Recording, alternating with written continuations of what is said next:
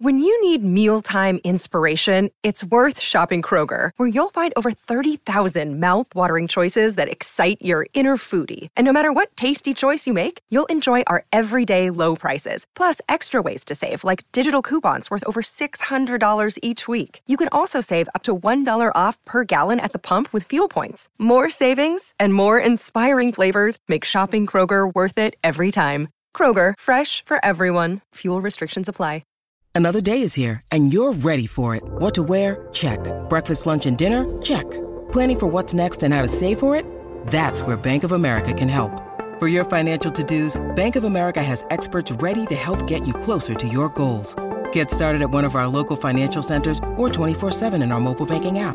Find a location near you at bankofamerica.com/talktous. What would you like the power to do? Mobile banking requires downloading the app and is only available for select devices. Message and data rates may apply. Bank of America N.A., member FDIC. It is Ryan here, and I have a question for you. What do you do when you win? Like, are you a fist pumper, a woo-hooer, a hand clapper, a high-fiver? I kind of like the high-five, but if you want to hone in on those winning moves, check out Chumba Casino. At ChumbaCasino.com, choose from hundreds of social casino-style games for your chance to redeem serious cash prizes. There are new game releases weekly, plus free daily bonuses, so don't wait. Start having the most fun ever at ChumbaCasino.com. No purchase necessary. VGW Group. Void where prohibited by law. See terms and conditions. 18+.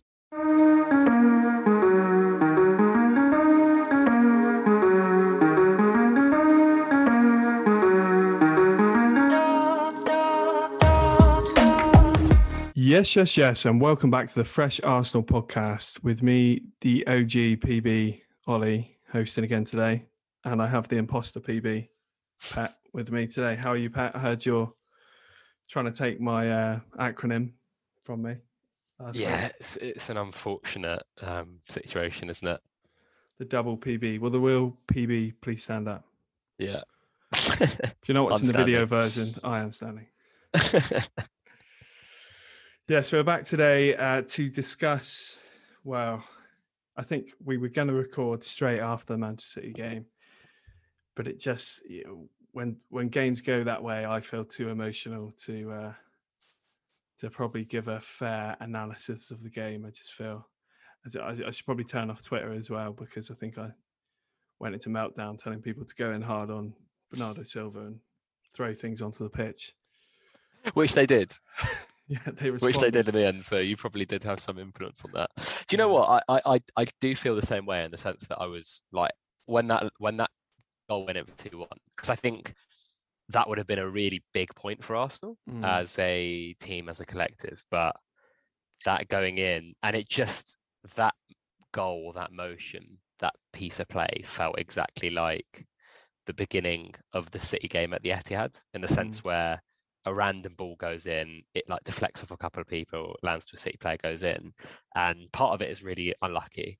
Part of it is, I thought holding was awful for that. I thought, obviously, you can't give De Bruyne that space.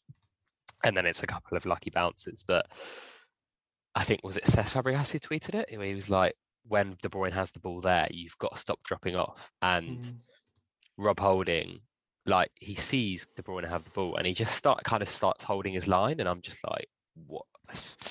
Yeah, just stuff like that angers me, and I think it, we'll go into it, but I think that overall, my sentiment after the game was like, really annoying. Like, we should have won that. I don't know how we didn't win that game. Like I was saying to us in the chat, like, I don't know how we didn't win that game 2 or 3-0 and really put them to the sword. It was like we played that well. And then what, kind of like looking at it after, I am less aggravated by the refereeing mistakes. I'm more annoyed that we probably didn't score more. And then I'm more annoyed that we let them score the way they did. That, like, the first goal aside, I think the second goal, you shouldn't be conceding goals like that at any kind of standard, let alone Premier League level. And I know you're tired, 10 men and stuff, but yeah, I mean, curious to hear your thoughts. Have you kind of cooled down since? And especially on the refereeing side of things, like, we've had a few conversations about it in our chat, haven't we? I think, I know I go hard on Rob Holding on this show, but you've just reminded me. So you've actually riled me up even more. But you're right, man. If you think of the last few meetings of Manchester City, I know normally they've beaten us by a number of goals, but there's been so many crappy goals that they've not had to work for. Yeah. And the common denominator is Rob Holding's been on the pitch. Or Callum Chambers, to be fair. Callum but Chambers, at this point, do we know who's who? But it's like, I think, in the 5-0 earlier this year, Holding and Chambers both really poor for a couple of goals. The game at the Emirates last year, was it like 2 minutes in when Sterling beat Holding to a header? Yeah, scored. It's like, if we want to be at this level, that most fans say, oh yeah, Holding's a perfect sort of backup defender to come in if there's a problem. Is he? Is he that level? No, I keep thinking about next season and what we need to do, and we'll talk about it in the transfer segment at the end of the show. I'm like so scared of one of those three defenders getting injured. Like Tierney, okay, we've got Nuno, who's like shown that he's a really able deputy, but like Tomiyasu gets injured and we have to play Ben White at right back and then Holding has to play, which actually probably feels like a better solution than playing Cedric or Chambers, because they're clearly both not fancied by Arteta. But I'm really fearful of having to play a Cedric or having to play a Holding or Chambers at centre back. And I think what adding Lokonga and what adding Nuno and what having Maitland-Niles back has done is that, those players aren't superstars, but they're really important if players go down. And like what we didn't have last season was able deputies in specific positions. And it really wasn't very, like, I mean, again, up front, if Lacazette gets injured, we're in a position that isn't very nice, in that we've got Eddie Nketiah, who's got 6 months left on his contract as the only able deputy. I mean, Martinelli could play up front there, I suppose, but I think it's important, right? Like, I really do hope that Saliba comes back, signs a new deal and stays at Arsenal, wants to stay there, and there isn't that bad blood between him, Arteta and Edu. But if there is, and he's sold for like, 30, 40 million, whatever it might be, because, he's still really highly rated worldwide, I think a centre-back does have to be on that shopping list. Yeah. But again, we can talk about that in the transfer segment, because keen to talk about City, even though it does hurt. Yeah. And I think the right type of defender, to say, I think I tweeted it out the other day. There's sort of 3 points in Arteta's tenure where I've been like, yeah, he might not be the right guy. And I'll happily, even though things are going well, I'll happily reiterate when I've said that. It's been after both Everton games last season at Goodison Park, where we looked just terrible. Again this season, which was only a couple of months ago, but it just looks horrendous. And it followed the Man United collapse and the Villarreal semi-final. And I remember us podding after, or maybe doing a live on Twitter after that game. And I was saying to you and JB, like, when are we going to start playing a consistent 11 and system? Because that's massively, those small margins that you get from those relationships on the pitch, those relationships that you develop between players. We're seeing now, we named an unchanged 11 for like the 5th game in a row, and every single performance has been really good since we've sort of started to do that. And the reason, you have to get a bit of luck with this. You do need players not to get injured, but you also need the right backup so that you don't have to change the whole system. Last season we were shifting Xhaka to left back when Tierney got injured. That can't happen in a successful team after one injury. Even Liverpool, when they had a number of injuries last season, they collapsed. In the centre back, because no team can afford to do that. And all the teams that win the titles, kind of City aside, because of their sheer depth quality, do get a bit lucky with injuries, or they have a very clear system that they consistently. I mean, on that, right? Look at City. They've used, I think, there was a lot about going around. Like, I think when City everyone realised City were going to win the league, right? And I think I've been saying it for a while. Like, they were just clear to me, because I'd watched a lot of Liverpool and Chelsea, and there was aspects of their game that I just didn't think was as good as what people were thinking.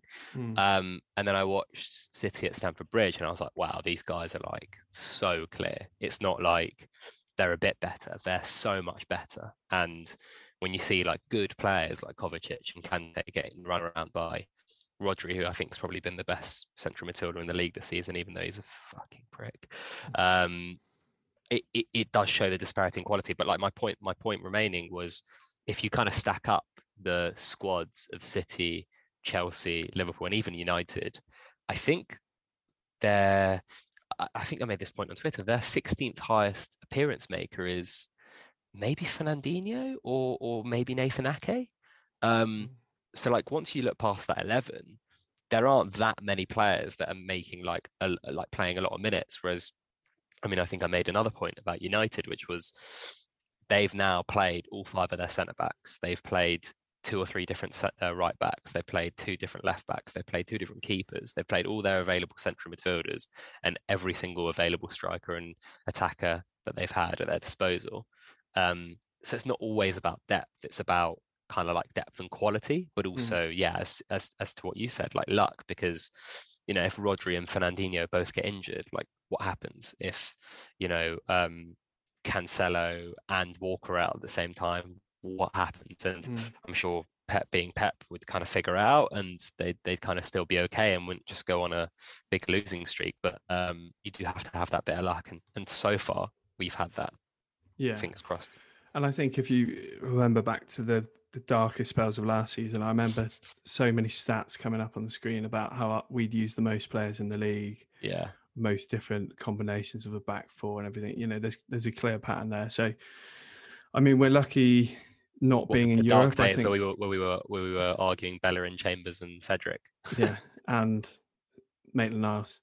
Oh yeah, of course. 4 right backs. But yeah, I mean, let's be honest with ourselves. The fact we haven't got Europe has allowed us to mostly keep our starting 11 fit. I mean, we haven't really had to deal with an injury yet. Touching wood. But, you know, even when Tomiyasu was out for 1 or 2 games, was it? You know, there was a bit of a meltdown there. So, yeah, especially next season, if we get back into Europe, that's definitely something we need to look at. But let's start with the positive sides of this game then.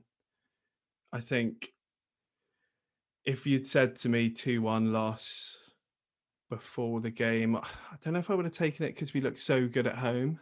But would you have preferred us to play the way that we... I know it's a really weird question.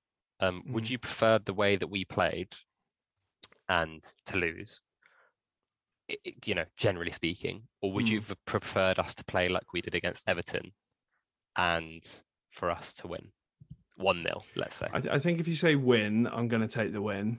If you'd said draw, I would probably say that the loss in performance, especially in the manner we've lost, because it's so avoidable. And if I was part of that management team now, reflecting on this games, you know, there's so many positives to take from it.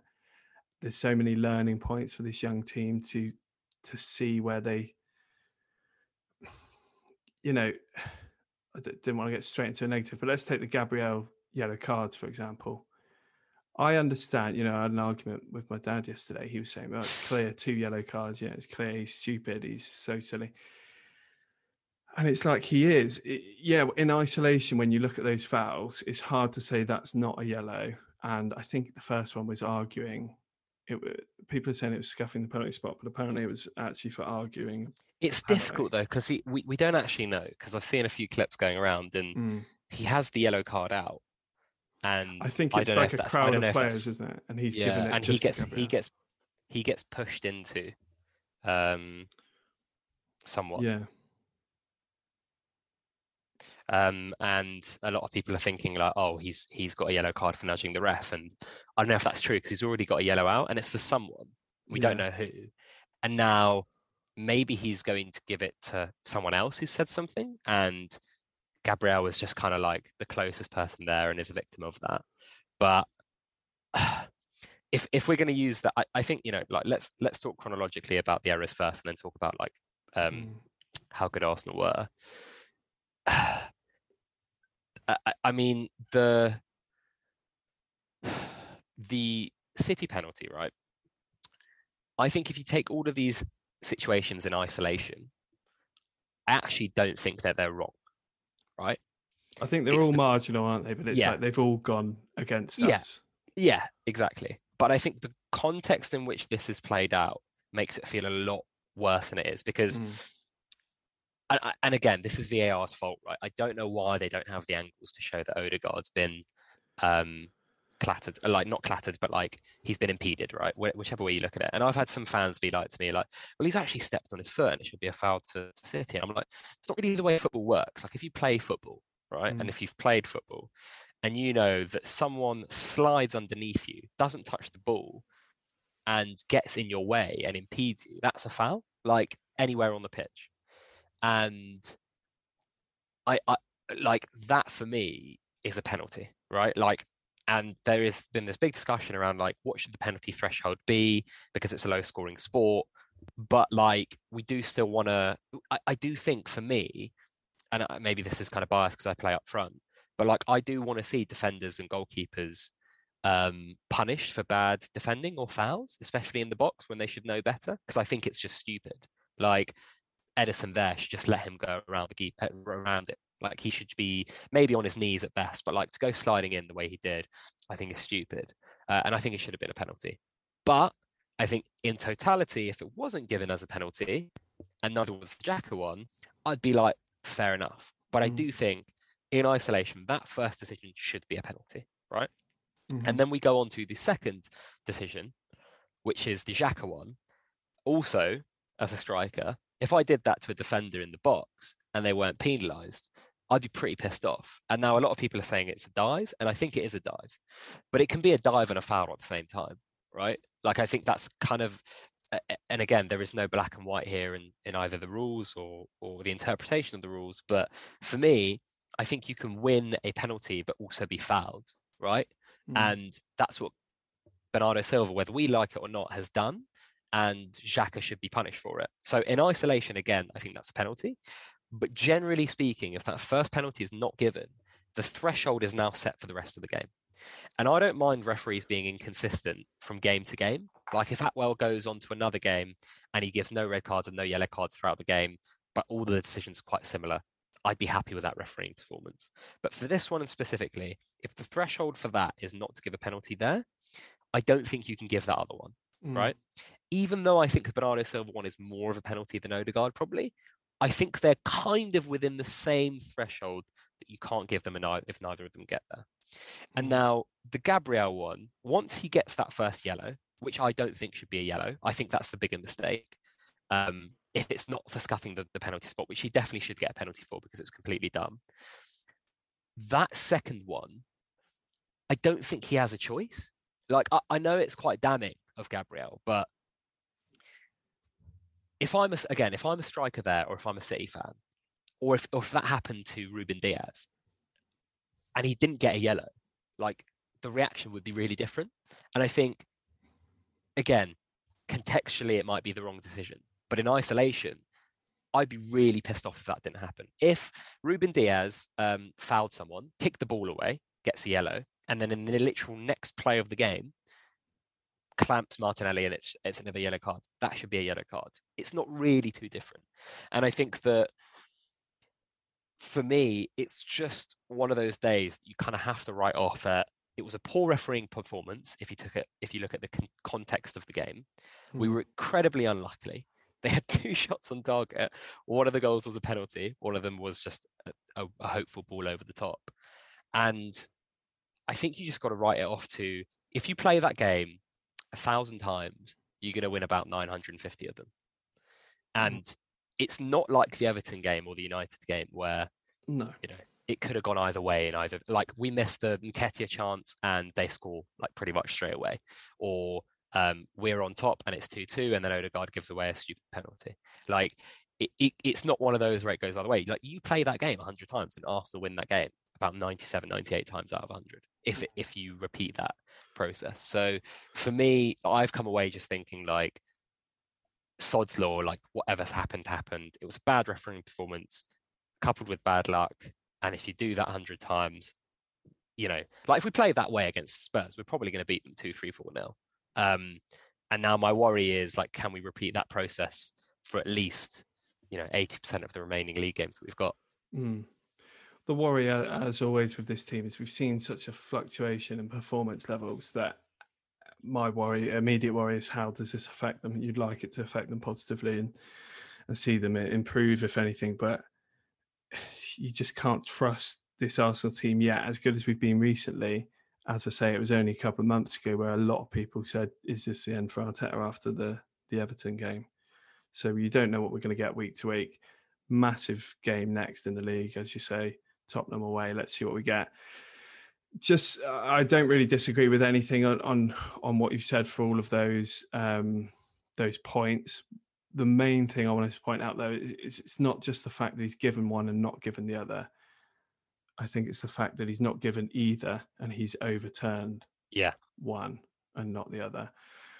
And from my point of view, if he's provided with the right angle, the penalty on Odegaard is clearer than the one on Silva, because it's clear from the right angle that Ederson makes contact with the player, not the ball. That's, if we're going to use their terminology, clear and obvious error. That's a clear and obvious error, because clearly for the ref to not award it, he thinks Ederson's got the ball. And the angle could show him, you've made a clear and obvious error. Ederson's actually taken his foot. That's a penalty. Second one, he said he's dived, which he has dived. But as you say, he's dived into the leg. There's a bit of contact. But I don't think the referee's given it for that still. I think they've given it for the hand on the shirt, which is really stupid from Xhaka to touch his shirt. It gives them the decision to make. And I honestly think without that, they don't overturn it, because that was the still he's shown when he's given it. Whether that should be the case or not, I don't know, because it's very clear that Silva's nearly on the ground before he touches his shirt. So he's clearly not caused that movement. But Xhaka, why are you doing it? You know, why are you touching his shirt? That's frustrating. Gabriel stuff, you can't really argue them in isolation. But you know, Ake pulled down Saka about 3 times in that first half and didn't get a card at all. And you could probably argue, if I showed you them on Match of the Day, and he'd got 2 yellows for it, I don't think anyone would argue.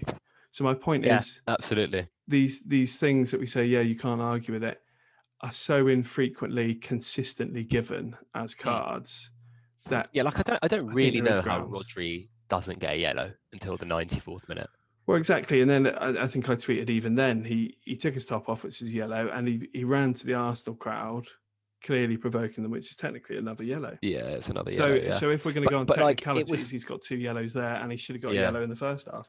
But it was the 2-footed one where he slips, where he doesn't even get a foul? That for me was a bit crazy. I was like, he's absolutely cleaned him out. I like, slip or no slip, I understand, but that's a yellow card offence. Right, he's gone in really hard and he slipped. The slip is unfortunate, but it's still part of it. How many times have we seen players slip and have to foul a player and get a yellow card or whatever? This is just because it's part of the challenge. It wasn't given, and then that allowed him to kind of foul whenever he wanted. And I think I just don't really understand how they weren't given more yellow cards. It was really bizarre to me. And people have already raised the Atwell, he's been suspended, he's given ghost goals and stuff like that. And to me, it's just a referee is clearly not very good at his job. And we've just been really unfortunate to be at the receiving end of that. And I think just one final point as well, it's we haven't had that many decisions go away this season.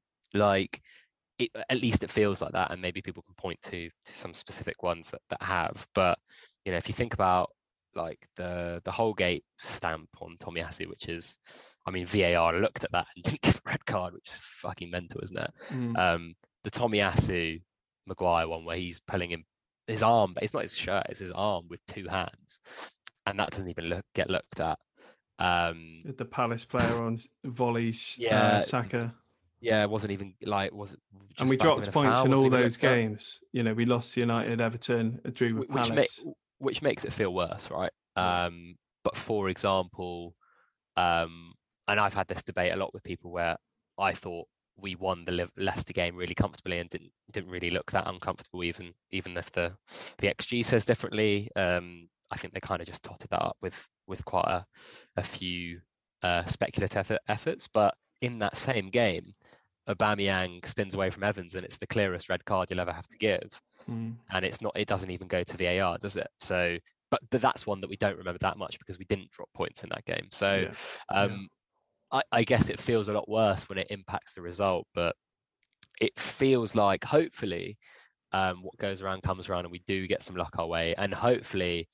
And I know I don't know. Arteta never talks about referees, does he? Like he never talks about individuals really, and he never really talks about referees. And I do wonder if there's some kind of Sir Alex, Mourinho mind games to come at some point where like he must crack at one point, right? Where it's kind of like, okay, this is silly. Like Saka's just getting kicked the shit out of every game. Or, you know, how can we be stamped on our faces and not being punished against? And we've kind of seen that, haven't we, since what was the home game?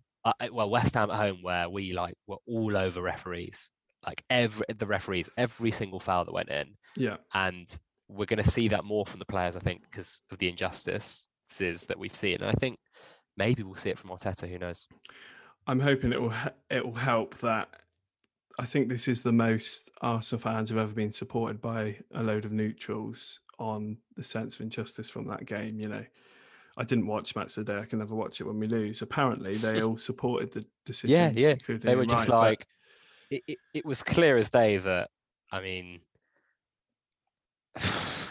the reaction on Twitter was a different story, wasn't it? I think you saw most fans suggesting that Arsenal were right to feel hard done by in that game. And there was a lot of noise about the decisions anyway. And I think that's partly because you've got big fan bases like Chelsea and Liverpool who have obviously wanted City to drop points. So we're sort of on Arsenal's side for once. So it'll be interesting to see the reaction. Obviously, Arteta wasn't there, so he'll be asked about it, I'm sure, in his press conference for the Liverpool game. So that'll be interesting. The last thing on those decisions, I just want to say on Gabriel is, look, if I'm an Arsenal coach, I'm talking to him about game management and, you know, not giving, like I'd be talking to Xhaka about not giving the referee a decision to make by touching his shirt. Gabriel, don't do that in that moment. But did he have to send him off? No. I mean, you've just booked him for what it appears, I think, from the referee report, was a group of players arguing, and he's had to book one, and he's booked Gabriel. And a minute later, for his first foul of the game, when you've got players like Rodri and Ake have done a few fouls unpunished, you're going to give him a second yellow card. And yes, in isolation, it's a yellow, but there is... the second yellow card always does have to be slightly harsher. You see players on yellows getting a warning. Have a word with him. You say, look, you're on a yellow card. That was on the edge there. Another foul and you're off. You know, manage the game. Don't ruin the game. You know, the referee's got a responsibility here. And I think, I can't argue with those yellows in isolation. But you can argue about how the referees handled that situation. Yeah, I think it was awfully managed, and I mean, it's a really bizarre example to give, but do you remember that like Portugal-Netherlands game that were like 20 yellow cards in and about 3-4 reds, and you do have to manage games, but you also have to have a specific threshold, and if people are kicking each other to bits and you don't give yellow cards, then you have to be consistent throughout the game. But if they are, and you're going to set the tone really early, which is actually, I have to be honest, as a pure neutral, I like seeing that. Like, if Saka runs past Ake in the first minute and he gets tugged back, or like it's a really obvious like foul where he's not trying to get the ball, I like a yellow card given for that, because I personally want to see attackers, like I want to see them play football. Like if Mahrez skims Tierney in like the first 50 minutes and he just absolutely clatters him, no intention to get the ball, just doesn't want him to get past and gets yellow. Like, I want to see like the best players in the league or in the world have the ball at their feet and create some magic or play really good football. And if you can protect those players by giving yellow cards to the opposition for really bad fouls, then I personally think that's fine. Where I don't like it is where rotational fouling comes into play, or someone like Rodri or Fernandinho gets like 3 or 4 annoying challenges on the same player and doesn't get a yellow card. So just to kind of give a bit more context about my viewpoint, but like I think we should probably talk about like how good we were in that game, because you kind of started talking about it in the sense that, you know, we were waiting for it to come for so long, and in the last 5 or 6 weeks it finally feels like, even though, and I think I look at this a little bit differently, like for me, and we had this conversation after the Everton United games, I wasn't all too that worried, because the 6 to 8 weeks prior, we'd had some really good green shoots and specific bits of games. Like I think the Villa game we were really good in. Spurs were obviously very good in. West Ham we were, like, that was later, we were amazing in. But like Leicester, I thought away, I thought like, I have a different viewpoint to this, but I thought we kind of comfortably beat them. And on another day we are 2-0 up and they get a red and it's like 3 or 4, or it's just like managed out. And there have been games where like we've played some really good football and should have scored more goals, or in patches played really well. And even in that first 35 minutes against United, I know it sounds really perverse, but I remember coming up to half time and being like, oh, we came here to play. And this actually the same with the Liverpool game. I was like, we're not just in a deep block defending for our lives. Like, we did have to do a lot of defending, but we weren't exactly like really, really deep and like defending all the time. Like, we did try and come and play and look like they're a better team than us. We didn't do it successfully. But there were elements of all those performances that I thought, when these all stitched together, I think it's going to work. And now it's very difficult for me to sit here and, when we were talking about it, to be like, I think it's going to happen. And for you to just be like, well, here's the evidence that it hasn't happened, and this is the evidence that I am worried. And I totally understand that. But I do think a lot of people have probably not taken enough positives out of like performances rather than results. And for me, like when like, people were so shocked like that we beat West Ham 2-0 and played them off the park, and I was like, this is kind of like the Villa and Spurs games, but for like 70 minutes rather than 50. And there's definitely a bravery, I think, at the start of games. And I think the key thing in this game, and as you say, even in that Liverpool game, the first few minutes, you thought, oh yeah, we've come here to play. And I see all that. My worry with this team is the sort of mental fragility when things go wrong. And I think even in this game, I've just sort of pulled the stats up here. 0 to 15 minutes, Arsenal had no shots, 8 touches in the attacking third, compared to 22 for Man City. Cast your mind back to the start of the game. City did start a bit more dominant, at least on the ball, completed more than double the passes we did. But they didn't really create anything crazy. But even last year, it was a similar thing. It was kind of a standoff at the start, and then they score a scrappy goal, and then they go on to win 5-0. And I think if they scrapped a goal early on, I'd still worry about what would have happened. But it was like they didn't. And then Arsenal kind of thought, yeah, we can actually get something from this game. And then if you take the 15 to 45 minutes, which I think was the best part of the game Arsenal had, City had one shot. Less touches in the attacking third than us. We had 5 shots, 2 on target, completed more passes, I think. We took control of that game in that period, and we got our 1 goal. Probably should have had our penalty in there.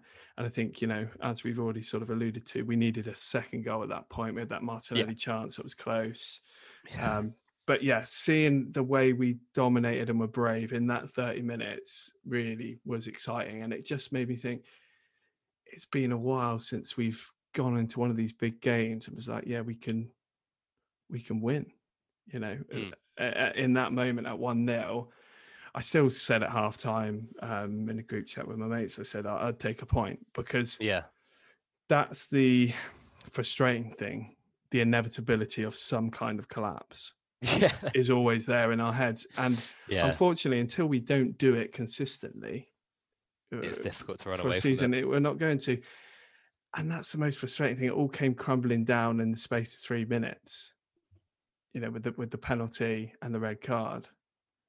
And then even then, there's positives to take from how we defended until the 95th minute. I think, we still didn't really give City big chances. Whether they were at their best or not, probably not quite. But I remember looking at their starting 11 at the start of the game and thinking, I don't think they really had anyone out. They decided not to play Grealish. but they had like Foden their as well full has squad COVID at is the their only one I think. yeah. But other than that, they had their full squad at their disposal. So And I you've got think to take a lot of credit for that. pre-game, I said to a couple of friends, I was like, if Pep plays Cancelo and Ake, they're going to have issues because I don't think there's really a right back apart from, maybe hypothetically or ironically Tomiyasu that could probably deal with Gabriel Martinelli. Like, it's just, he's such a prick to play against and he's so fast and so direct. A lot of people were like, oh wow, like Cancelo's been ripped apart, and it's like he kind of does this to everyone. But that's huge for Martinelli. I mean, Cancelo's Cancelo's potentially been amazing. I think Cancelo is up there for player of the season this year so far. Yeah. And Martinelli, Martinelli, but he isn't there for his defensive contributions though. But he did also nullify him completely, didn't he? Yeah, but also Martinelli, as much as he did making Cancelo track back, he contributed through his sheer work rate to blunting, as you say, what Cancelo's main qualities are, his sort of playmaking role in that team. I know Cancelo's played a lot from the left and he was back on the right, which is his natural position, but he's obviously kind of made that left back role his own. Yeah. City. And so I think Saka against Ake was like a mismatch from the very start, wasn't it? And I am a bit more surprised we didn't try to tack down the right a bit more. He's so confident, Saka, now, though, isn't he? Looking at the positive from it, he just and that's one player I think will have grown from this game because he's now played. I know it's only Ake, but he's been up against. They're still the best defense in the league, I think, or close to it. And he's beating players with ease, and he's gone to a new level. We've seen that in his output in recent weeks, but just that strength of holding onto the ball. You see him. We lacked so many dribblers, but when you see Martinelli and Saka running against players, you have confidence they're going to get past them and still have the ball at their feet. Yeah, I think, again, hindsight's 2020, and it's not like I was right about this type of thing, but a lot of people, when they were looking at Saka, they were like, oh, it looks great, but like, look at his goals and assist numbers. And in the Premier League, they don't look amazing, but he does actually have more than 50 goals and assists for Arsenal by age 20, which is pretty phenomenal. And from right wing, if you look at his output, and I've debated this with JB a lot when he was talking about Pepe, and I was like, if you look at his right wing numbers in isolation, they're pretty much the same as Pepe's, and he's better at everything else. So why aren't we just like unleashing this guy? And it just felt like a matter of time. And I hope that matter of time is now and it continues, because he's a phenomenon, really, because he's so strong. His center of gravity is so good. And I was speaking to a coach yesterday who trains a lot of youth players and has worked with quite a few notable footballers. And he was saying the thing about Saka is he isn't a player that can beat you one way. And the difficulty is that he's so intelligent in the way that he can pass the ball and move off it and also create, that he can kind of kill you in like 3 or 4 different ways. And I don't think people are still grasping how good he is. I think it's pretty clear now that the only player in his age bracket that is kind of as good as him is probably Phil Foden, who didn't play, obviously. And it just feels like he's really pushing on now, and it's no longer, it sounds really crazy, right? But we're not really comparing him to a Callum Hudson-Odoi or a Greenwood or anyone like that anymore. Exactly. People are now being like, oh, is there anyone, if it's behind Salah, like who's the next best right forward in the league? And kind of tough to look past him, right? It's crazy to think that he's our youngest player. He's probably our best player. And he has been for the last 18 months. Yeah. He's found his home on that right wing, as you say. And I think, there was a lot of debate, when it was kind of a thing on Twitter, wasn't it? Callum Hudson-Odoi, Greenwood or Saka, who's the best sort of academy graduate. There was a lot of that over the last year. You don't really see that anymore. No. And that's because he's added numbers. But I think Arsenal fans who watch 90 minutes of every game have always seen that Saka's got that level above, as you say, and that those numbers would come. But you had sort of rival fans just looking at the numbers, and yeah, his goals and assist output weren't high enough, but he was incredibly young. A lot of his games had come filling in at left. Even last season, he did a couple of games filling in at left back. It's only the sort of second half of the season last year and this season now he's consistently the starting right winger. And it goes back to what I said earlier, when he's developing that relationship with the right back behind him, the striker in front of him, he's now delivering a consistency with that output as well.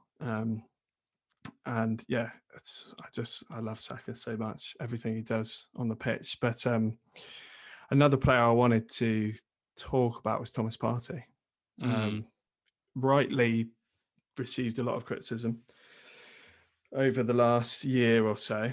So frustratingly, he's now gone off to AFCON as soon as we seem to have got him into fully fit mode. But this is a real jewel that Arsenal have, and that it's down to the coaching team to make this happen more often, because you don't play like that away at Old Trafford and home to Manchester City are probably his two best performances that he's had for us. That's against two of the highest quality opposition. And in this game, he played with so much confidence. You're playing up against the likes of Bernardo Silva, De Bruyne, and he had the most take-ons on the pitch in this game by a distance. He played with so much confidence that he didn't have even a few weeks ago, that he was opening his body up and gliding past these players. And he's a big lad as well. We can rightly criticise Partey when he doesn't play well, but is this now down to... It feels to me that the coaching team and the manager have got to... It's up to them to get this level when he's back from AFCON, obviously. Get this level out of him week in, week out. Because if we have someone who can play at that level consistently, that transforms us, because it's so often a weak area. We've talked about midfielders that we need, and I think obviously we still need one.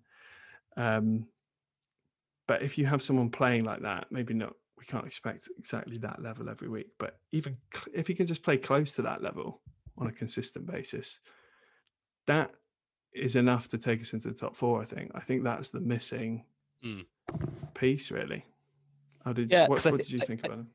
I think he was unbelievable, right? And I think I've been someone who's criticised him a lot, but I've always said that his talent is there. Like, I know he's a really good player. And I think I said it to you guys after Anfield, where he was, not great. I said, it's weird, isn't it, that we've seen him have a man of the match performance at Anfield before? Like for Atletico Madrid when they won 3-2, I just remember him coming out of every duel, winning the ball, basically like what he did against City, but in a deeper block. And I remember when Atletico came to the Emirates and he filled in at right back, actually, didn't he? When Vasarico got that red card.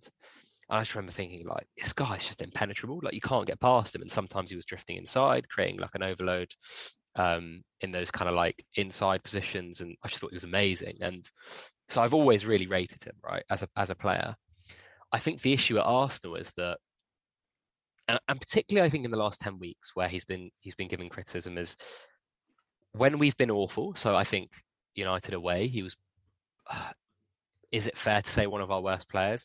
And same with Liverpool. His low points have been very low. Yeah, that's what I mean. Like when we've lost, he's been one of the worst players. And when when we've performed really badly, he's been one of our worst players. And I think in the recent run where he's been better, I think he's still been one of our weaker performances. And that's not individually like a bad performance, right? It's just in comparison to the rest of the team, he's probably not been that amazing. And I think this was the game where, again, like United away, where he just looked untouchable. And there were still aspects of it where I was kind of like, oh, why is that happening? Why is that happening? And I think we're all still getting to learn about him as a player.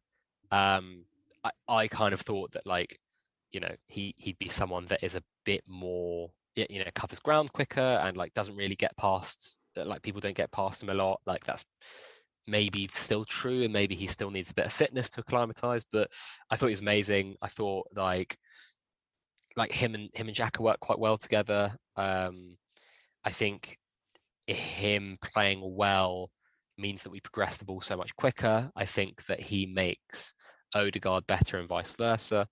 I think the runners, in the sense that like when Martinelli and Saka start running, it does open the pitch up a lot, and it does feel like we have half a second more on the ball. And that's kind of the difference between having, Lacazette and Aubameyang up top versus, Saka and Martinelli really high and Lacazette dropping a little deeper. So yeah, I thought it was amazing. I hope that instead of that being once every 5 games, it's kind of 3 out of 5 games in the future that he plays. He's not going to play that well every game, but like basically like with Thomas Partey, and I think I had the same conversation with the same coach yesterday, and he said a lot of people are really confused as to why the Jordan Hendersons and the Scott McTominays of this world get picked every game. And the reason is because they have quite high floors. They might not have high peaks in terms of performance, but they have quite high floors in the sense that they never really give you, even when they play badly, a lower than 6.5 out of 10. And, you might have the Henderson versus Croatia game, whatever. But with Partey, like what we want as Arsenal fans, I think, is for that floor to just go from like a 3 out of 10 to like a 5 or 6. And I think that's when people will start to appreciate him. And again, like I don't disagree with you wholly on the coaching side of things. I actually think for him, it's more of a focus thing. Like sometimes he just does not look like he's focused. And I think that the high press, the intense press, actually forces him to switch on a lot more. I think he's better in an environment where he has intense players like Xhaka, Lacazette, Martinelli, Saka, Tomiyasu, Gabriel, Tierney. These are all really intense players. Ramsdale, they're really intense players. And I think he's better in that kind of environment, in that kind of team where he's almost forced to become intense because the players around him are so intense. And I kind of hope that starts, like he's got a very intense manager as well. I hope those things just continuously rub off on him until he can kind of focus and be as good as that or as close to that as possible every game. Yeah, there's a lot of mental factors there for sure. Yeah. And I think, when he did his first, which I think is almost his best move, that sort of drop of the shoulder where he receives the ball, drops his shoulder, sort of opens his body, and he's kind of past the player with his first touch. When he does something like that, and I think he did it quite early on in this game, and I thought, okay, this could be a big game for Partey. Equally, in his bad games, he does something a bit silly, makes a mistake. And then he quite often follows that up with a bad performance, more negative passing. We saw, I think it was in that Everton game recently where the whole team was bad, but he in particular completely lost his confidence. Percentages, I don't have them with me now, but his forward passing just pretty much stopped because he was scared of making a mistake. Someone of his age and experience and getting paid the amount of money, we could rightly argue probably shouldn't be playing with that level of fear, but there are some natural mental factors, and I just hope that there's the acclimatizing to the Premier League as well. There's acclimatizing to he always plays on the right side of the centre midfielder, back to the right back thing. Last season, even the start of this season, he didn't know who the right back was going to be. Now he's got that Tomiyasu foil there. He's got similar players around him. This might be a player who's really going to benefit from that consistency in players around him as well. So let's hope. And I'm sad we're losing him, but I'm not scared of him going to AFCON because I think it could probably help, because there's another thing there with fitness, isn't there, about whether he's got that level of fitness. So getting more games in his legs, I think, isn't necessarily a bad thing. So let's hope he has a good tournament and comes back and makes an impact for us. But definitely positive. And I think in these big games, going back to what I said at the start, you need to win these big games against these big teams. You need at least one of your centre midfielders to be at that level. So much is won and lost in that midfield. And the reason we took control in that 15 to 45 minute period is much because of his bravery on the ball, his ball recoveries. He made some really good tackles. And also, splitting lines by carrying the ball. And that's why we signed him. We've talked about how most of our players we've signed are good dribblers, helping us in transitions by taking on players as well as passing through the lines. And we signed in to do that. So let's hope that continues. The last thing I wanted to comment on actually in the City game as another positive was the fans. I thought, really good. You know, it was an amazing feeling. I would love to be in the ground at the end of that game where there was so much for us to be frustrated about. And as soon as the final whistle went, the whole crowd singing Arsenal, Arsenal. And I just thought that's brilliant for these players to lift. You know, the fans recognised that the players would feel so dejected, but we rightly applauded their efforts in that game. You know, we're all frustrated with the refereeing. We're frustrated with a bit of luck that went against us, but well done to every single one of you in the crowd. Not only for throwing Lou Roll at Rodri, but also for rightly recognising good performances. Is that for you now? With that kind of support after the game, do you think that's a kind of not chapter closed, but do you think most Arsenal fans are now on the same page and that they're kind of trusting in this process? I think so. I think we've always said, I think we've said it on this podcast a few times, that if we play these young players, we'll be more forgiving of mistakes they make as well. You know, if Socrates had got those 2 yellows rather than Gabriel, would the fans be as forgiving as they're going to be with Gabriel? I don't think so. Or Mustafi, you know. But when they can see the potential, when we're rewarding youth, I think it was just during that period where we had players like Saka playing well and he would start Willian, you know, then we're not going to be as forgiving of the process when we see what Willian's doing on the pitch. But it's hard to argue with at least what we've seen in the last 5 games with the approach and the process. And, you know, a lot of people don't really believe in the soft factors, but I'm a big one on Ramsdale's contributions off the pitch, his personality, his connection with the crowd. Leno, I'm sure he's a lovely bloke, but no real connection with the fans, you know, not very vocal, not much. I mean, I think when you say I'm open to a new challenge, it's hard to be a fan favourite after that, is it? But I totally agree with you. I'm a big soft factors person, and I think there's a picture going around. If anyone doesn't believe in it, go have a look at the picture that's going around of the the United team lining up pre-game against Wolves. I don't know if you've seen this, Ollie, but they all just look dejected, like from Ronaldo all the way down to Greenwood, McTominay, Luke Shaw at the back. They look like they just do not want to be there and something's really wrong there. And that isn't an ability thing. That's like a complete cultural and human thing. And I think we downplay how important that is. But, and again, I'm sorry to bring this person up again, but one of the conversations, because we had a long car journey together yesterday, but he basically said to me that a lot of people close to Jurgen Klopp know that he's not an amazing tactician. He has like a set way of playing he wants to play, and he has some very good tactical minds with him.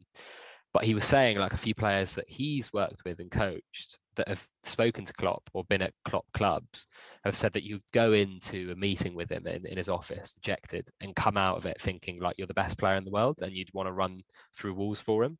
And I think we're not reaching that level with Arteta, but we are getting closer to a core of players that really want to play for him and really want to be there for him. And you kind of hear Ben White talk about him. You kind of hear Saka, the youngsters, Martinelli talk about him. And now after this summer, where, you know, whether Lacazette stays or goes, Aubameyang's going to be gone. A few of the other players that, you know, Maitland-Niles is going to be gone probably this month. We're going to see a whole squad of players basically that have been signed by Arteta or given you contracts by Arteta already, and they're going to be players that want to play for him, and vice versa. He wants to play, so it's going to be interesting. But I think we should move on to Liverpool. That might actually be cancelled because I don't know if you've seen, but they've just actually cancelled their training today. Oh, really? Due to an outbreak. So kind of touch and go whether or not that one's happening. So I don't know if it's worth us maybe covering that for maybe like 3 or 4 minutes, and the rest of the cup run, and then transfers as well. Yeah, the last thing I wanted to quickly say on fans, clear their impact, look at the difference between our home and away form. Our home ground is turning into a real fortress, and I think let's keep that going. Well done to every fan that was there on Saturday. But yes, let's turn our attention. I haven't seen that news. Obviously, we're talking on Tuesday. We're due to play Liverpool on Thursday. We are then due to play Nottingham Forest in the FA Cup on Sunday, I would presume, if we're playing on Thursday. Yeah, Sunday at 5:10. Lovely. Nice little time there. What's going on there? And then the second leg against Liverpool the following Thursday, with Spurs away in the league on the following Sunday. So I wanted to chat through the approach on how we handled that. But do you have any more news on this developing situation at Liverpool? Because that might change. Well, there's a lot of Twitter stuff, which is kind of like Villa had to play their youngsters against Liverpool. Why aren't Liverpool having to be forced to do the same against Arsenal? And I think it's going to be a struggle to get this rearranged because the final isn't too far away, right? Well, could we get a bye through to the final? Well, and can you play the second round before the first, even if it's been drawn already? I think they're going to have to play, right? I mean, they've got a good academy. They can put kids out, and I imagine they were going to go stronger for the semi, but I also don't think Klopp cares too much about competition. Doesn't. I remember he said when it was drawn, he was happy to do one leg at the Emirates. Yeah. He wasn't fussed about getting that home advantage. So I don't think he cares too much. I wonder if that's more of a story, and we'll see potentially a much weakened Liverpool side. Yeah, I think it's going to be very, very weak. And I actually think we'll go quite strong in that first leg. Well, it's an interesting situation, isn't it? I mean, let's presume the game goes ahead. So I'm also, when I'm kind of speculating here, I'm presuming Tomiyasu was probably asymptomatic, right? Because if you had like a bad bout of COVID, you probably wouldn't play the day after being negative and not, and not training at all. So we kind of presuming that it felt like a worse cold for him, and he's basically kind of had 7 days off. He could probably play again and then get a rest against Forest. Yeah. Ben White and Holding are probably the only options. I think Tierney will play because I think he won't play in the cup. The interesting one to me is does Leno keep his place?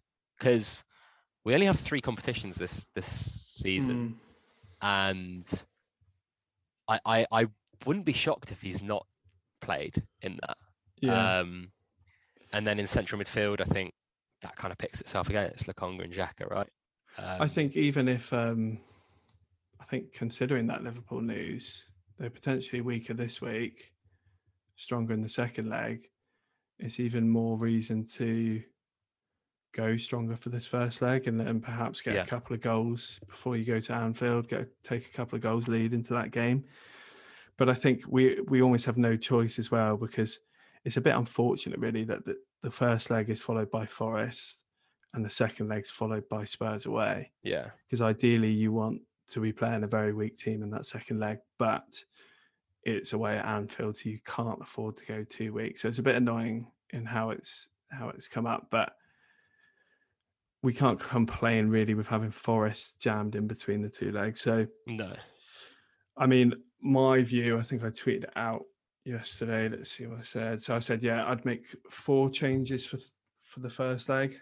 2 of them would be forced. That's Holding for Gabriel would be suspended, and Lokonga in for Partey with the AFCON absence. And then I would personally give Tavares probably potentially even these 3 games.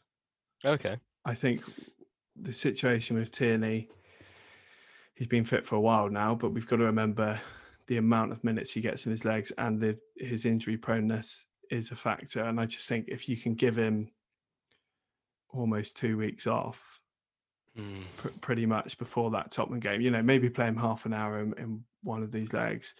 I don't have a real worry with Tavares playing against Forest and Liverpool's B team potentially.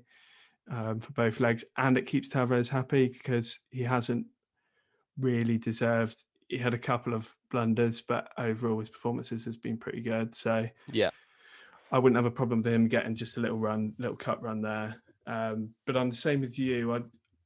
I've not said Leno to come in for this one. I think he can play against Forest. There's not really much of an injury risk. Again, touching the wood around me. Playing in goal. And I think he does make such a difference for us at the moment. You know, we didn't talk about that pass to Martinelli and then Martinelli's touch in the City game. I mean, that was just... I'm not sure Leno's ever done that. And Ramsdale I don't think if he tried it about 100 times, he would be able to. Yeah, and Ramsdale seems to be pulling out a pass like that every game. And yeah, in these small margin games, one pass like that can make all the difference. And I think, again, a keeper who's been out for a long time of the team in a small margin game against Liverpool, I don't know. I wouldn't rush to switch him. And is he potentially already talking to other clubs? I imagine he would quite like a move in January. Who? Eddie? Leno, sorry. Yeah, sorry. Yeah. I just lost you for a second. Yeah, that's my thing. I was literally about to say it, and you kind of took the words out of my mouth. Like, do you want to play someone in a semi-final who is a professional? But like, just play him against. I would just play him against Forest. Like, I really would, because I think he probably wants to say, like, Arteta will probably say to him, look, like, you know, you've been good when you've come into the League Cup, but with all due respect, it's been about against crap opposition. This is a real game. This is a semi-final. Like, we're going to use this seriously, and I think we'll go pretty strong. I think Forest will rotate a lot. Like, I wouldn't actually be shocked to see like a Patino start or someone like that. I know we it's don't really have early many days. centre midfielders, do we? We've got Yeah, and unless we buy one, it's difficult, isn't it? Yeah. The other change, I would make for that first leg was give Smith Rowe a start ahead of. Yeah, absolutely. I don't have the data on, but the club will, on Odegaard, Saka and Gabby. I'm sure one of them is closer to the infamous red zone than the other. So whoever that is, I would drop out. And obviously for the Forest game, if any of them are seeing any risk at all, I wouldn't have them near it. But yes, Nketiah is the other one, isn't it? Would you consider him for the Liverpool games or just the Forest one? I personally wouldn't, but we can't really afford for Lacazette to get injured. Is the other thing. And Arteta clearly really rates him and wants him to stay, or I don't know if that's like a game or anything, but yeah, like I think he'll play 2 of those 3 games. I think he'll definitely play the second and third one. I think he'll probably get minutes in all of them. Yeah, I think he'll get minutes in all of them. I think Lacazette will probably start on Thursday, but I don't think he'll do more than 60. Even if we're like 1-0 down and we need a goal or whatever, and like I don't think we'll kind of risk it. But yeah, let's mindful been going for a while. Let's segue the Patino shout you've just had into the transfer section, because yes, I think you're right that Patino may have to play on Sunday against Forest, at least. You know, if the game's going well, I expect he may get on. Because with Partey and El Neni now off to the African Cup of Nations, Arsenal are left with Granit Xhaka, Albert Sambi Lokonga and Ainsley Maitland-Niles as central midfield senior options. For people who don't sort of follow the transfer stuff, it does seem pretty likely that Maitland-Niles is at least in talks with Jose Mourinho's Roma. There's talks of him sort of going with a loan with option or obligation to buy. Surely if Arsenal are considering that, they're eyeing up a midfielder this month. But sorry, I muted myself. Yeah, I mean, part of me is like, what the hell are we doing and how can we not sign one? I think if money's on the table for Maitland-Niles and it's sensible, you've got to take it, because, you know, liquidity is sparse in a market where very few clubs have money. And if the rumour, like, I think if it's 15 to 17 million, or even if it's 13 with some add-ons, I think you've got to take it, because I don't really know who pays more than that in the summer anyway.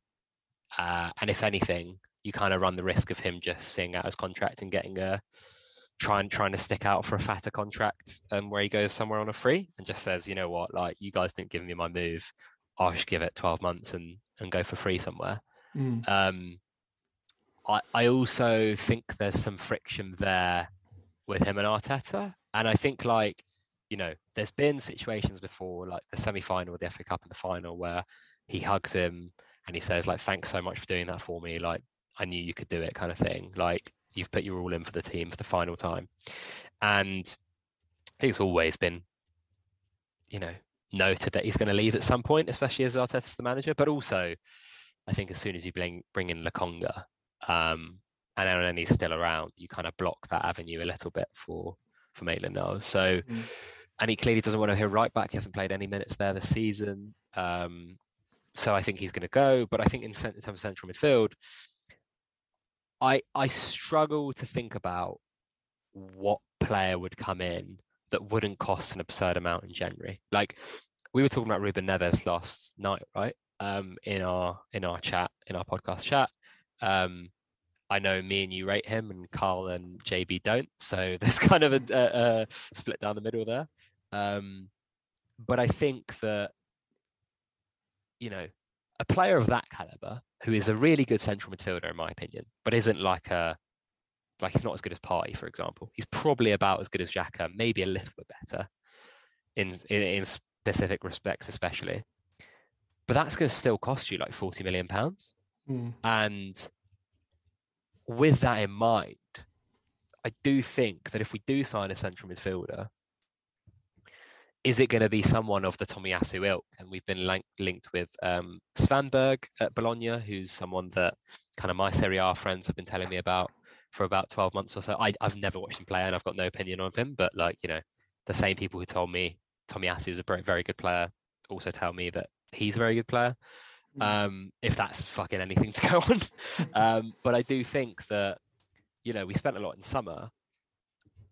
If Aubameyang goes and Maitland-Niles goes and Torreira goes, you do suddenly develop a little bit of and maybe even Nketiah, right? You do suddenly develop a little bit of a kitty there to play with.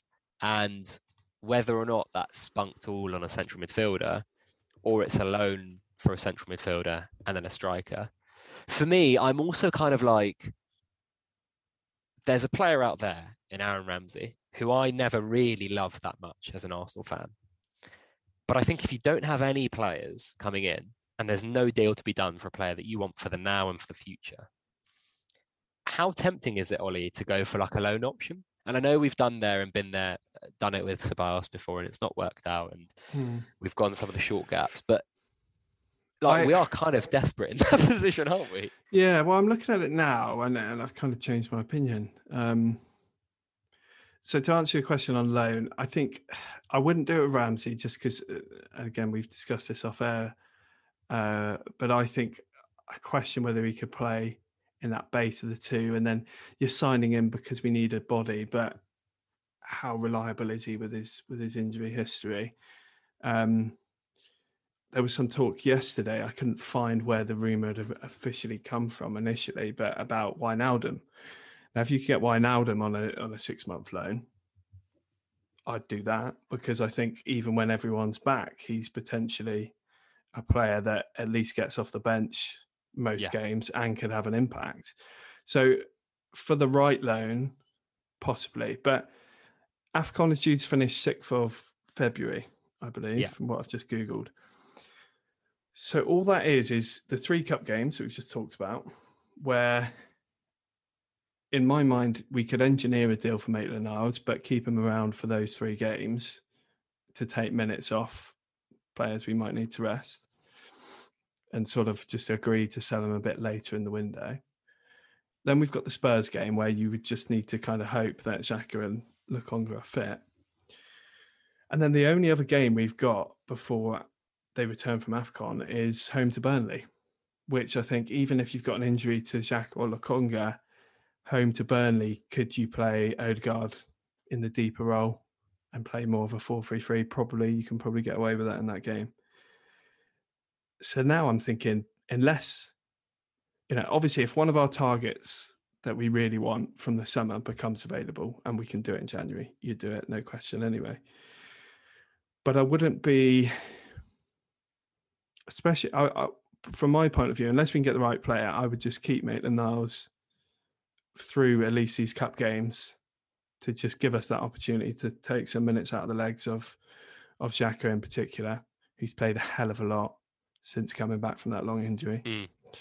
So I don't think he can afford to be playing in all these games when he's got to be fully fit for the Spurs game. But what if Roma say that we want him now or we don't want him? You've got to sell, right?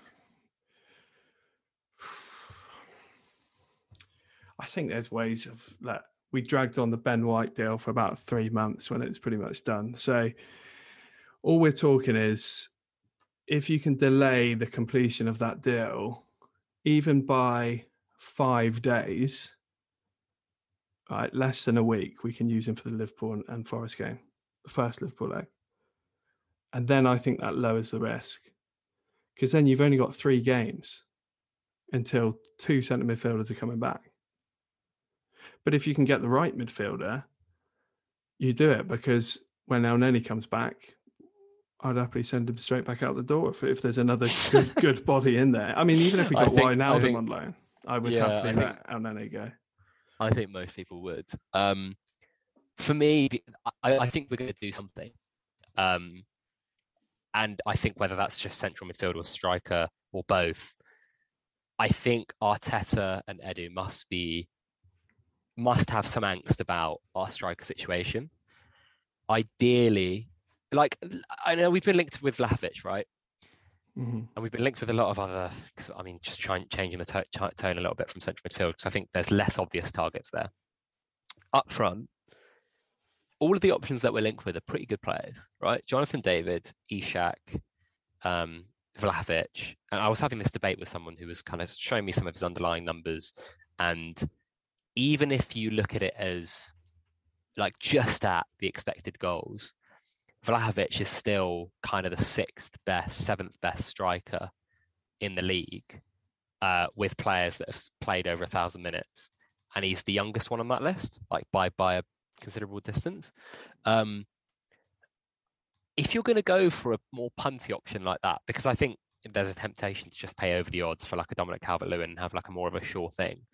If you're going to pay like money for like a Vlahovic, an Ishak, or a Jonathan David, I think you actually'd rather do it in January, because that can then help you assess whether or not Lacazette or someone needs to stay, or whether you can just play that player that you've bought in January, have Lacazette off the bench, and then replace Lacazette in the summer.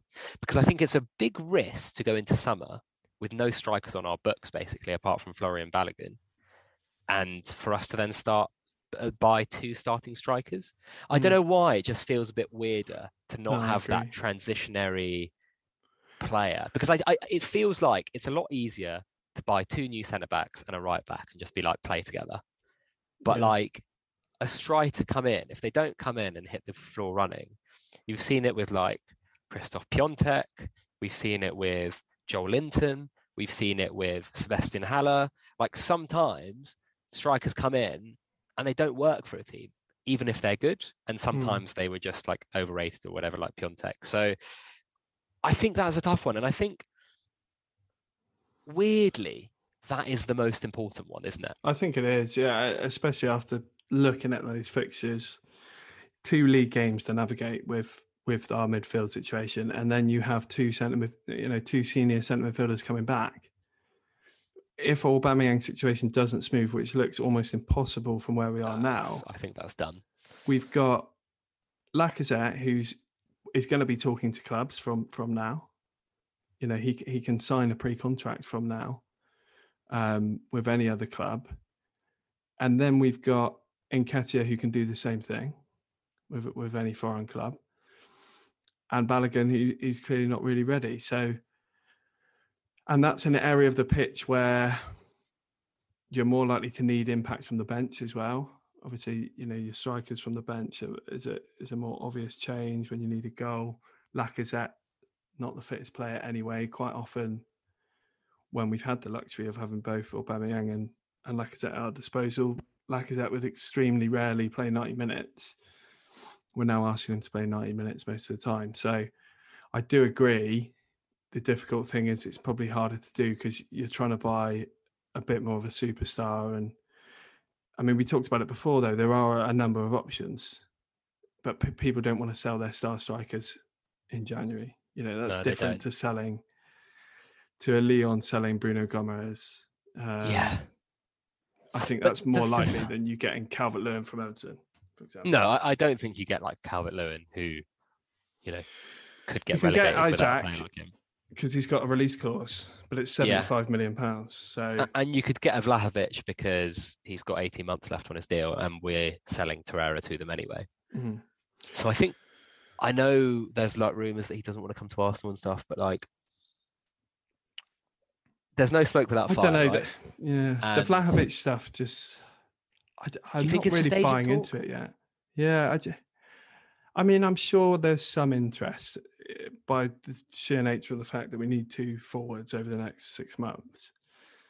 But there's all the media I read is quite, it stinks of agent talk. A lot of the stories in that is kind of drumming up interest stuff. The price tag seems to be incredibly high for his contract situation. So I wonder if that's not just agent talk, but a bit from his club trying to drum up more interest and get that money. Because they're talking sort of £60 million. I'm telling you now, if they got a £60 million offer, they're accepting it. Oh, yeah, 100%. Like, I think they'd accept less. I think they'd accept like 45, 50 million euros in Torreira or whatever.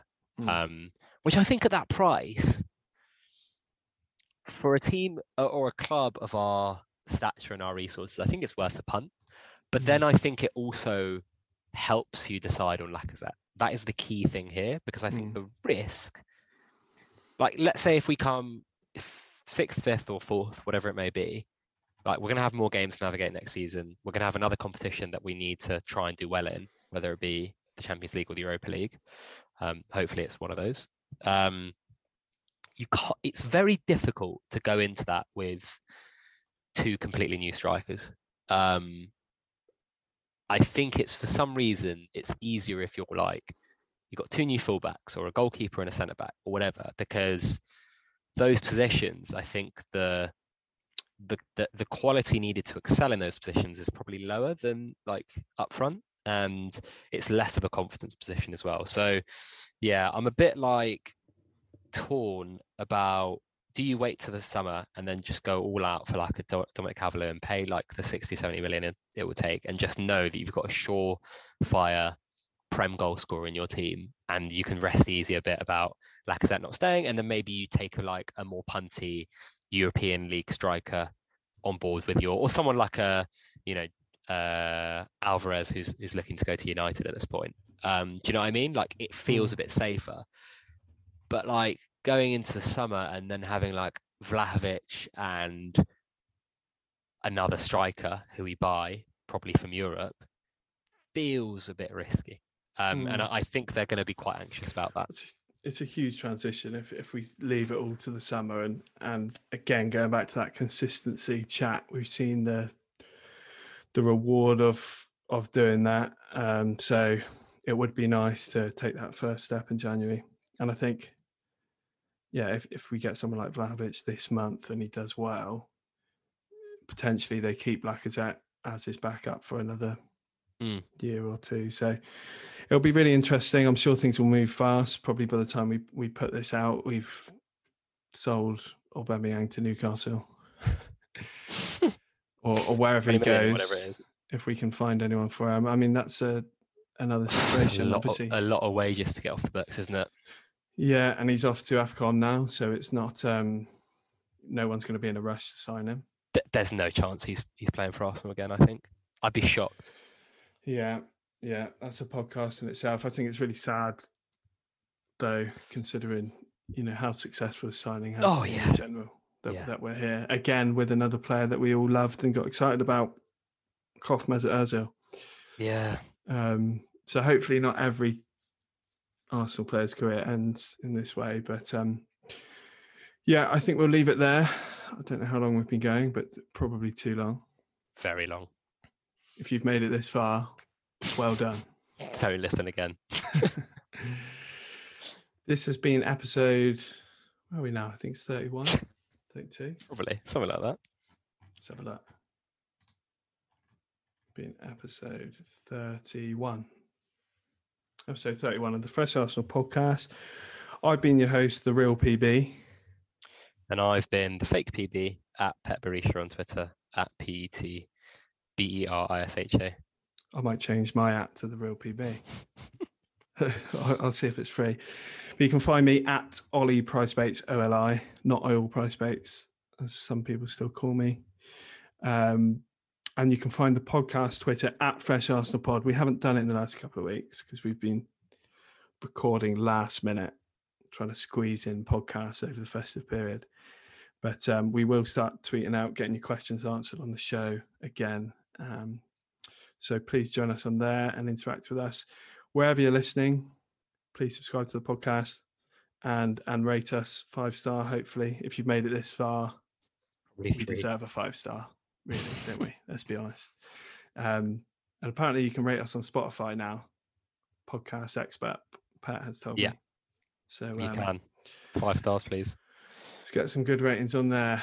But yes, I think we'll leave it there. Our next podcast will sandwich at some point between these cup games. I know we said we were going to talk after the Wolves game. Obviously, that didn't go ahead. So I'm not going to promise any day. Depends what happens in the wider landscape. But hopefully, at some point next week, we'll reflect on advancing into a cup final or taking a big step into one. Essentially, fingers crossed. Would be nice. And no Man City to play in the final. Although, after our performance at the weekend, we would have had a chance, wouldn't we, at Wembley? Yeah, let's hope so. Right, this has been the Fresh Arsenal podcast. Thank you for listening. Sports Social Podcast Network. It is Ryan here, and I have a question for you. What do you do when you win? Like, are you a fist pumper, a woohooer, a hand clapper, a high fiver? I kind of like the high five, but if you want to hone in on those winning moves, check out Chumba Casino. At ChumbaCasino.com, choose from hundreds of social casino style games for your chance to redeem serious cash prizes. There are new game releases weekly, plus free daily bonuses. So don't wait. Start having the most fun ever at ChumbaCasino.com. No purchase necessary. VGW Group. Void where prohibited by law. See terms and conditions. 18+.